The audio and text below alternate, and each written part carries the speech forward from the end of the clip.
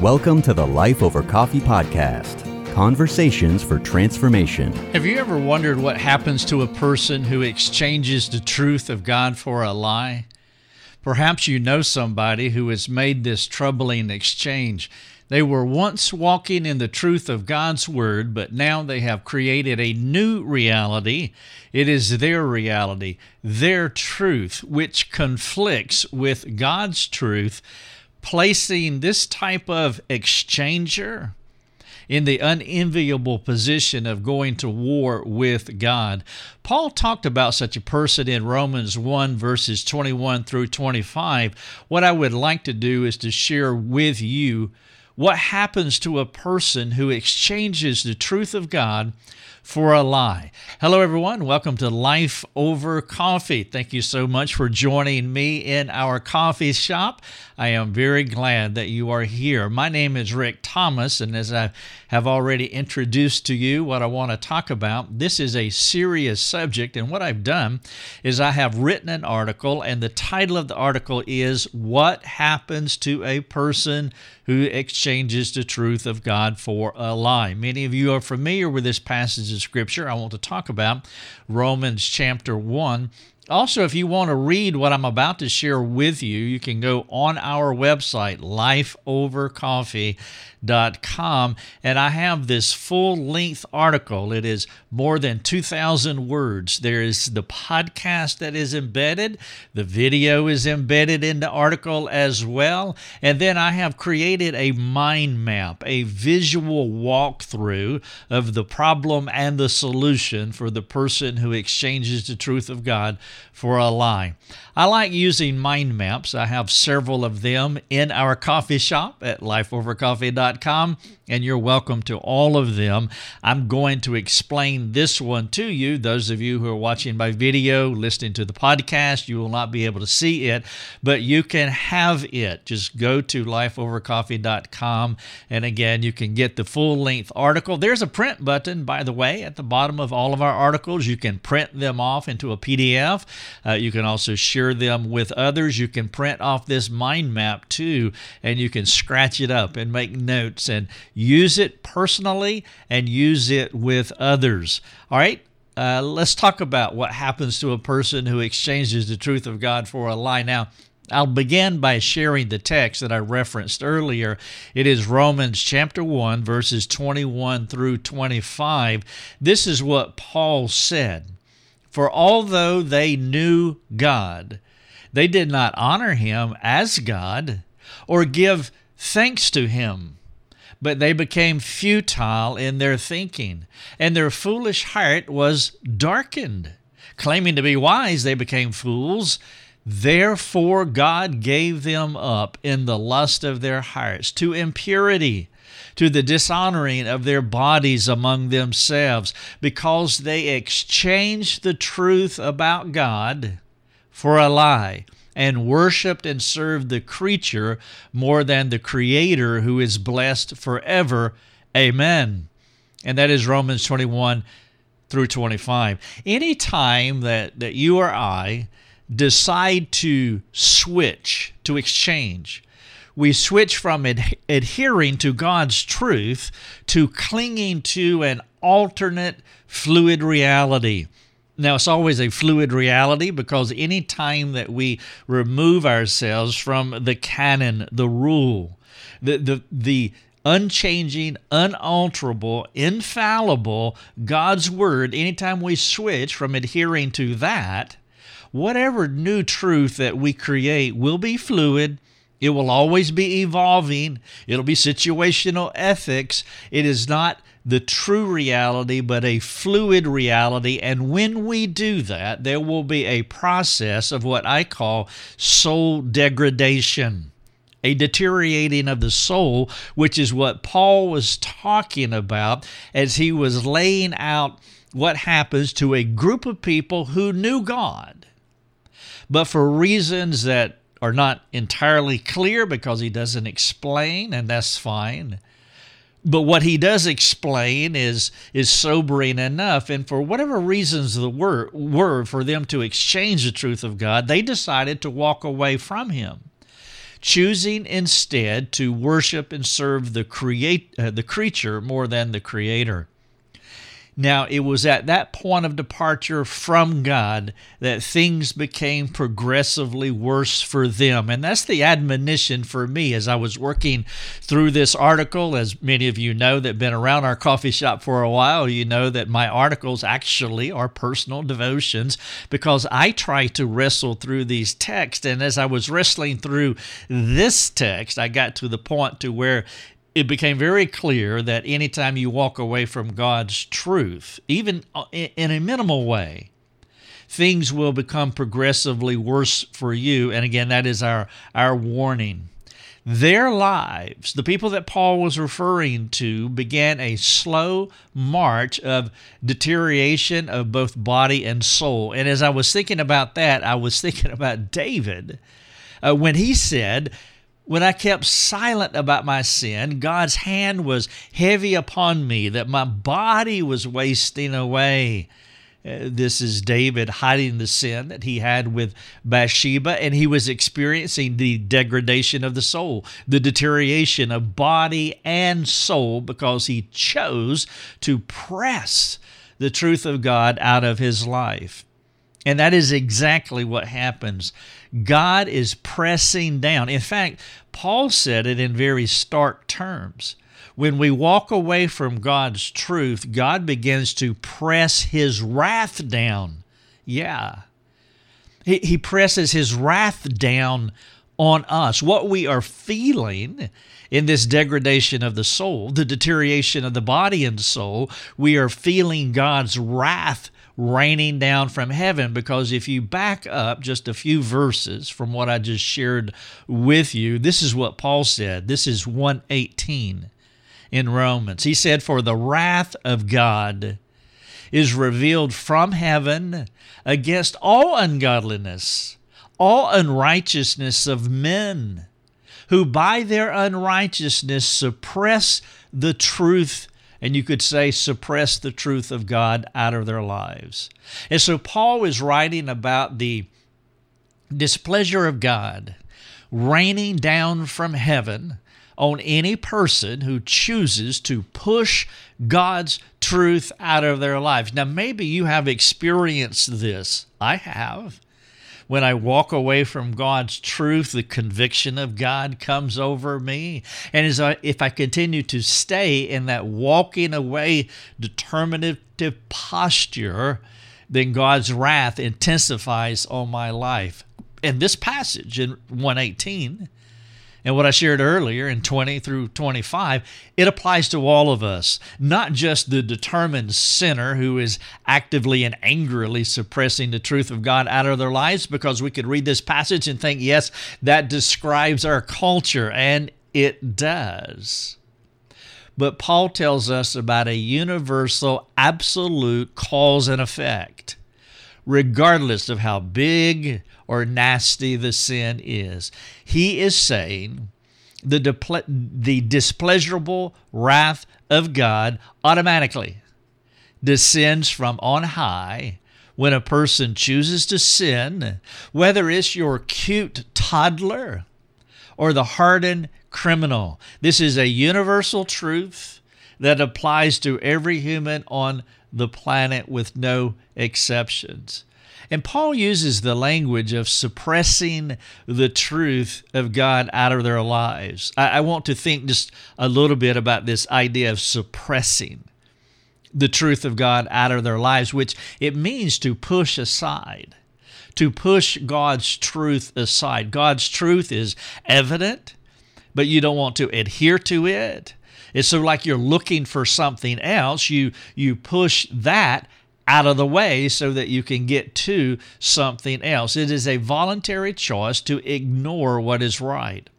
In verse 21, he talks about how nobody has an excuse for pushing the truth of God out of their lives. He says that we are all without excuse because everyone has a God awareness. We have a hidden internal morality that helps us to distinguish between right and wrong. And so whether you are a Jewish person who he's writing to or a Gentile, it doesn't matter. In fact, he goes on to expand on this idea in Romans 2, verses 14 and 15, when he talks about the non-believing Gentile.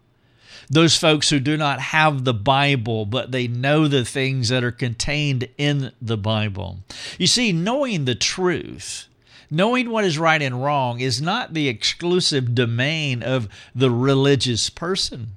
It doesn't matter who you are, or it doesn't matter how much we know about God. None of us, the cute toddler or the hardened criminal, none of us can get away with using excuses when responding incorrectly to God. We are all without a defense. Again, going back to Romans 1:20, we have no excuse. And so for whatever reason, some people choose to alter God's truth into another kind of truth that is more aligned with their preferences, a fluid truth that will change as situations, circumstances, relationships change. And each time a person does this, they are setting themselves up for a displeasurable response from God. Now the field of play has changed. It is a battlefield, and it is the person who has walked away from God doing war against God. And you see an idea of this in James 4:6, where James says that God opposes the proud but gives grace to the humble. The word oppose the proud, or the idea of opposing the proud, and that passage is God is a warring army against any proud person. And if you and I decide to sin, meaning we are walking away from God, at least in that episodic moment, we should feel the intensified displeasure of God raining down on us because we're suppressing the truth of God out of our lives. Now, that should be a good thing, by the way. Conviction should be a good thing. Imagine not having any warning whatsoever. You have no internal warning system letting you know that you have done wrong. That would be an awful thing. Think about your physical body. Let's say that you had some disease in your body, but there was no signal, there was no sign, there was no mechanism that let us know that there was something wrong. You went to the doctor, you got under the radar, you had an MRI, but nothing showed. There was nothing evident, nothing visible, but you're slowly dying. Well, thankfully, we have a medical community that have been the recipients of God's unmerited favor, and they have the ability to find these things that are wrong with us. In the spiritual realm, we have another radar, we have another MRI called our conscience, and when we do wrong, our consciences should sense a conviction, a twinge of guilt. And that is a good thing. And I've seen that in my life. For example, if you take maybe my most minor sin in my marriage, whatever that is, whatever that minor sin is, it puts me in an adversarial relationship with God, primarily, but then also with my wife.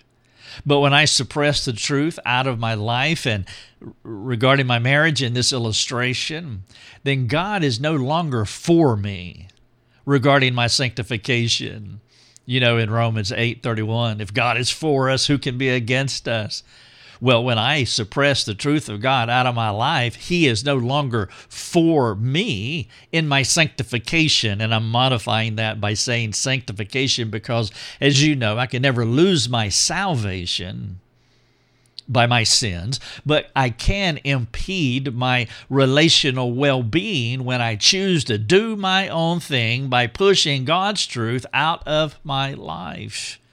It interrupts the shalom that I should have with the Lord. Of course, it interrupts the shalom that I should have with my wife, too. None of us can sin and then expect everything to be okay between ourselves and the person with whom we sinned. God's word is true. You push His truth out of your life, and you will incur His wrath, His displeasure. Sometimes when I talk about suppressing the truth out of your life, I'll use the illustration of a weenie balloon.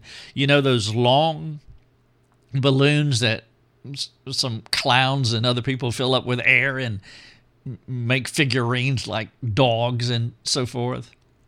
Well, if you take a weenie balloon, and let's say you fill it full of water, okay, and then you squeeze that weenie balloon full of water, squeeze it right in the middle, what's going to happen? The ends are going to become exaggerated. You can't press down on something without an effect, without an awkward effect happening on the extremities. And that illustrates kind of what happens when you put pressure on the center and it affects the ends. The balloon becomes out of balance, and so does our lives. When we push or squeeze the truth of God out of our lives, we become awkward. We become awkward with God. We become awkward with others. You'll see that maybe perhaps those of you who have children when they were very young and they sinned, they stole some candy out of the candy dish or whatever. And they begin to act awkward. And you'll see that as you pay attention to your children. There's something going on. And as you continue to investigate, you realize that their consciences are convicting them. They are pressing the truth of God out of their lives. And when you put that pressure on the weenie balloon, the extremities become awkward. And there's relational awkwardness going on here. And you're not quite sure what it is exactly, but you realize there is something going on that's not quite right. You're no longer in step with that individual because that person is no longer in step with God. When God's displeasure comes into our lives because we choose to reject His truth, we cannot help but live in an awkward, out of balance life. We cannot be Jesus normal when God is standing in opposition to us, as He is opposing the proud, as that warring army is coming against us, as that His wrath, His displeasure is raining down from heaven on top of us. Now, what I've done here that I will not be able to show on the video or the podcast is I've created a mind map to help you to visually see some of the steps that I'm talking about here. And you can go to the mind map, you can go to this article that I'm sharing with you, and you can look at it, and it will really help you visually to understand what I'm saying. But I'll try to articulate it the best that I can for the video and also for the podcast. And so what we have here is a person who is making a life decision. He's making a decision, and that decision can be virtually anything. Let's make it a hyperbolic decision so it will be easy to understand. And so let's say that we have a 7-year-old child, and this child is making the decision that I'm going to steal that candy out of the candy dish. All right, so whatever the decision is, what you want to do is to process all decisions through the Philippians 4:8 filter. We run every decision in our lives through the Philippians 4:8 filter. You know what Philippians 4:8 says. Whatever is true and whatever is honorable, whatever is just, whatever is pure, whatever is lovely, whatever is commendable. If there is anything worthy of praise and anything excellent, then do these things. And so that creates a filter for all of our decisions. Not just stealing candy out of a candy dish, but any other decision, you run that decision through that filter. Is this true? Is this honorable, pure, just, lovely, commendable? Is this worthy of praise? Is there excellence in this? Now, if it goes through that filter and everything is okay, then you can proceed in the decision that you are trying to make. But of course, in some of the decisions that we make, we are unsure if this is the decision that we should take, and so therefore we have another balancing means to help us to continue to think through that decision. Now, I trust the person who is trying to steal candy from the candy dish has already come to the conclusion that, no, this is not pure, this is not just, this is not commendable, this is not lovely, this is not honorable. This is not praiseworthy. This is not excellent. Hopefully they come to that conclusion, and the decision is no. I will not do that. But then there are other decisions that we make that need a little more analysis. And one of the things that we teach, in fact, I have a 1-hour webinar on our website in our coffee shop at lifeovercoffee.com. It's called How to Make a Biblical Decision. And one of the things that I teach is that we have a balancing of 4 means of grace that God gives us in order to make a decision. And I'll put these in question form for you. And so we'll go back to the candy dish of stealing candy. Let's say the kid still is not convinced, going through the Philippians 4:8 filter. All right, so question number 1 then of these 4 additional questions, what does the Bible say? The canon. What does the canon say? The canon is the rule, the straight line. What does the canon say about what I want to do? Number 2, what does the Spirit say? How is the Comforter illuminating me as I work through this decision? The canon, the Comforter. What does my conscience say, my inner voice say about what I want to do? Now we have the canon, the Comforter, and the conscience. And then we have finally the community. What does the body of Christ, an appropriate person, 1 or 2 people, who have the competence in God's Word to be able to bring insight on what you want to do. And so what does the community say? And so you now search the canon, you ask the Spirit to illuminate your mind, you listen to your conscience, and you balance all of this out with the community. And so after seeking sound advice from these 4 means of grace, the person should be able to proceed, knowing that the Lord's favor is on their lives to make this decision because they're not trying to push their agenda. Of course, the kid trying to steal the candy out of the candy dish, hopefully by going through Philippians 4:8. And after reading the canon, searching the canon, and listening to the Spirit and their conscience and the community, unless his child has an older brother that says, hey, I believe it's all right for you to do this. Well, that would be a problem, of course. But hopefully they did not steal the candy. And God's favor is on them because, as James 4:6 says, not only does he oppose the proud, but God gives empowering favor to the humble. And so this child will continue to experience God's pleasure because they chose not to push the truth out of their lives, as they have gone through the filter of Philippians 4:8 and these other 4 means of grace that I have mentioned. But some folks want to do what they want to do regardless of what God or anyone else thinks about what they want to do.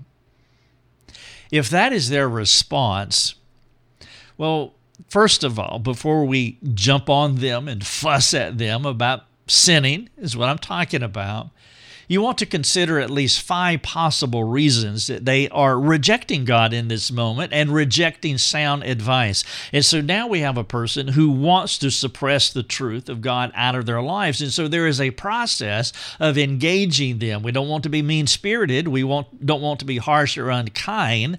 We want to engage them as much as they will let us engage them appropriately, biblically, with analysis. And so as you are thinking about the person who seems to be pushing the truth of God out of their lives, you want to at least think about these 5 possible considerations. Number 1, it could be that they're angry with God and they no longer care about what is right or wrong.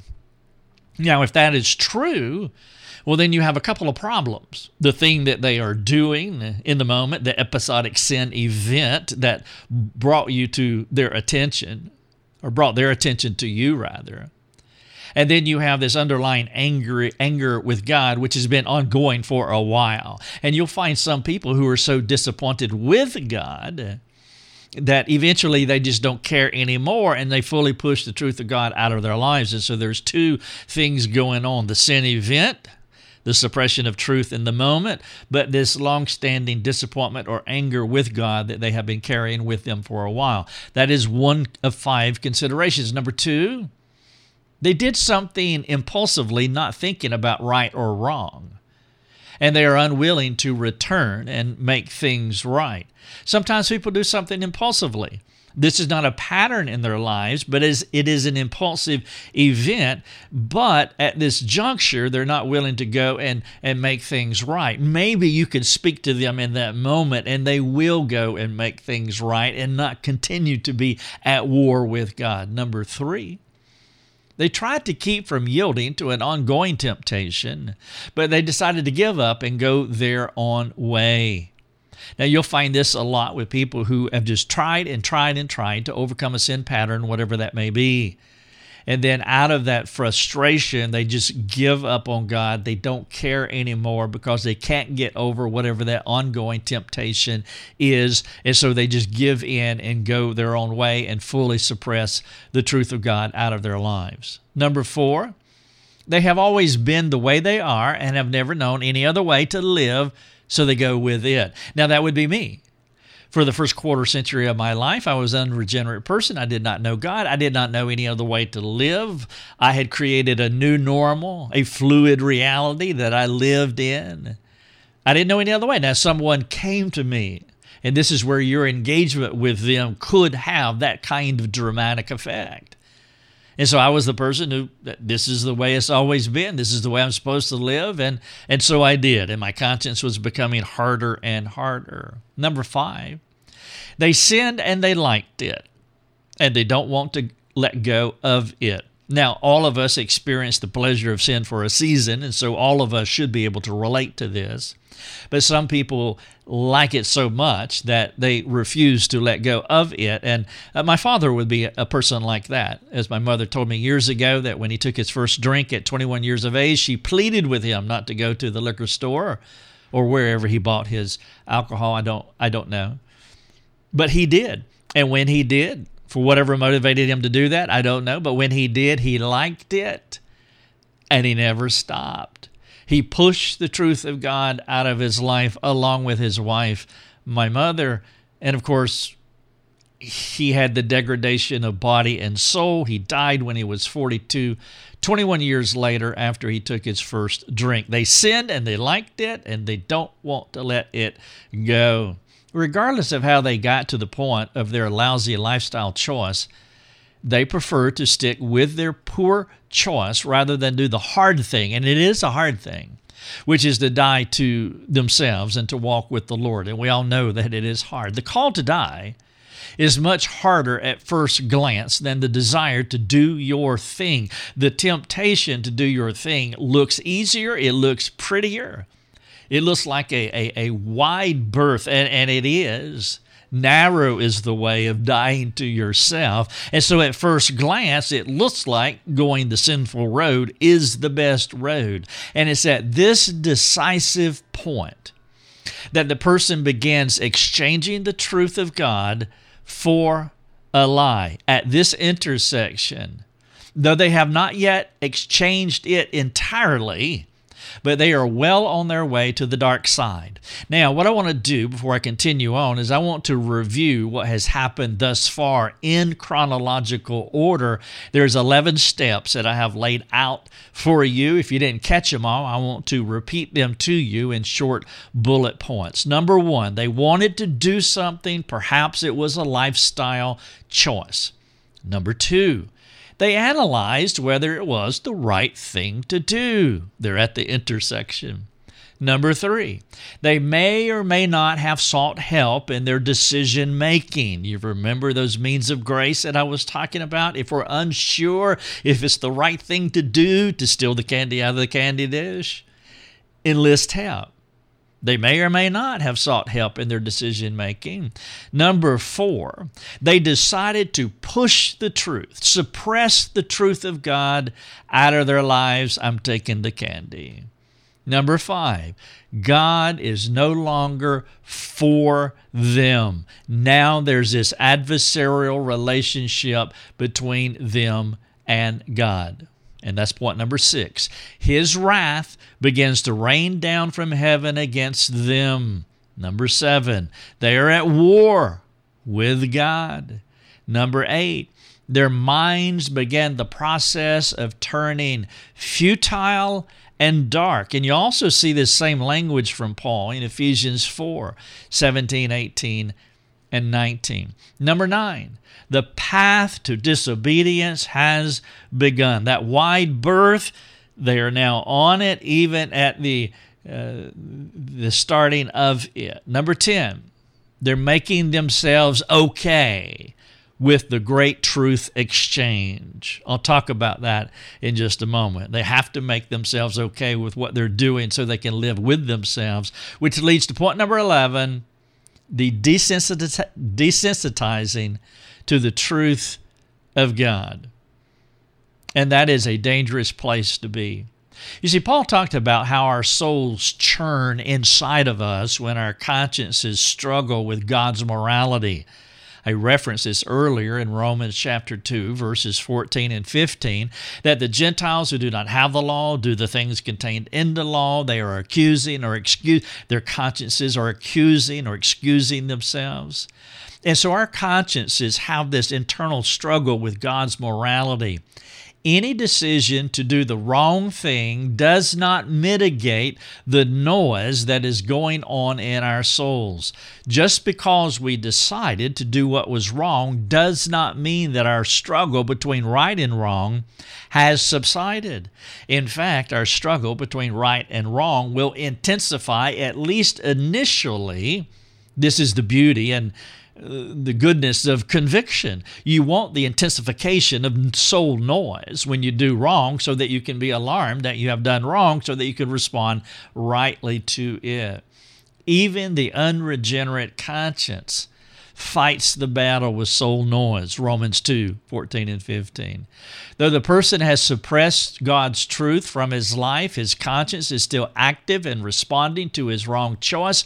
The only way for him to get rid of his sin is by repentance. But if that is not the option, then what he will do, what we all do, if we're going to say no to repentance, then what we're going to do impulsively is we're going to begin a process of rescripting our consciences so that we can fully exchange the truth of God for a lie and live with ourselves at the same time. If we're going to continue to go down this path and choose not to repent, then we have to rescript what we have done. And this is what we see in our culture. It's so blatant that they are rescripting the truth so that they can live with themselves an alternate truth that they have created to satiate their lustful desires. With the canon sitting on the shelf, the comforter turned down low to where the Spirit is no longer illuminating the mind, and the person dismisses the community, the last thing for him to do is to shut his conscience down. No canon, no comforter, no community, and now no conscience, so I don't have to hear that voice pinging inside of me at every turn. Now, there are 4 ways for him to alter his conscience, to turn the soul noise down, to dull his conscience, to harden his conscience, so that he can live successfully, and I put that in air quotes because he can't. But when he has finished turning his conscience down, he will be able to do whatever it is that he wants to do without feeling.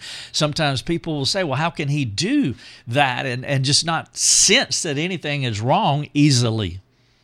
He has been living this life of rescripting his conscience for so long that now he's in a place not dull but actually hard to where he can do whatever he wants without feeling.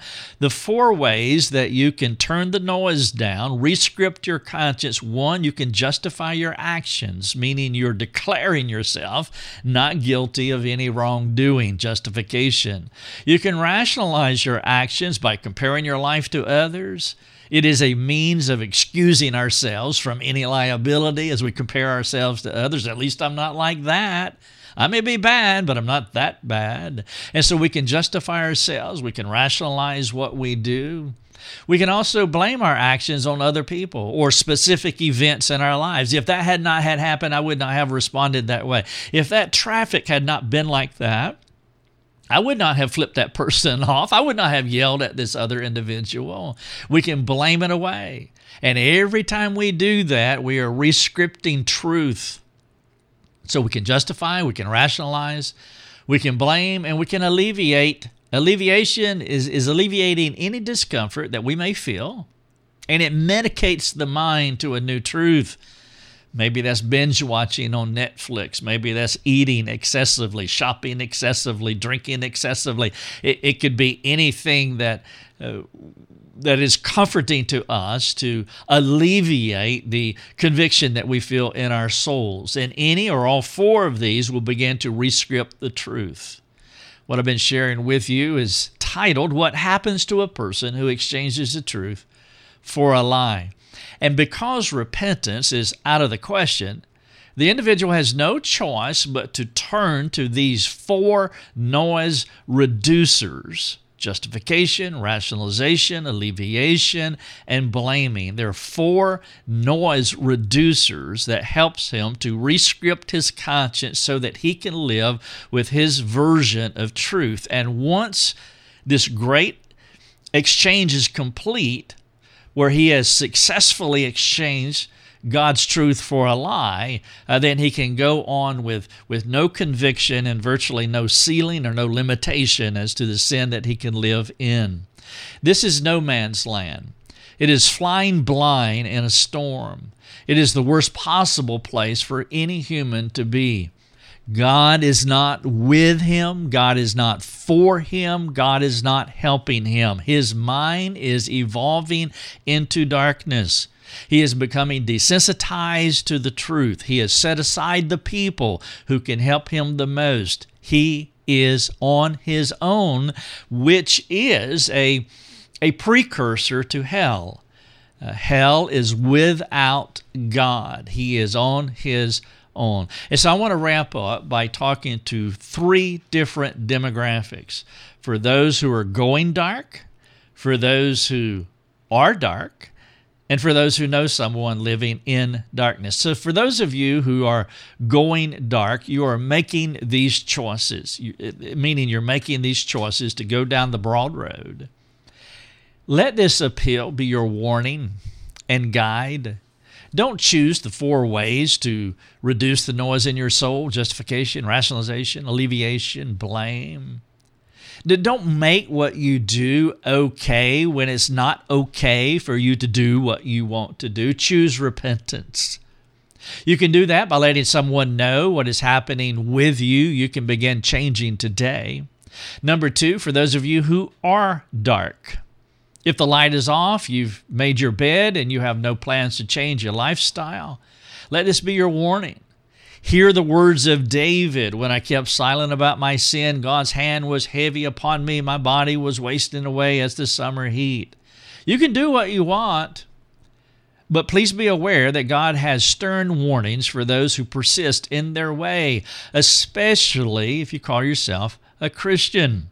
For those of you who are going dark, for those who are dark, and for those who know someone who is dabbling on the dark side. If you know someone trying to exchange the truth of God for a lie, please warn them by any means that is appropriate to warn them.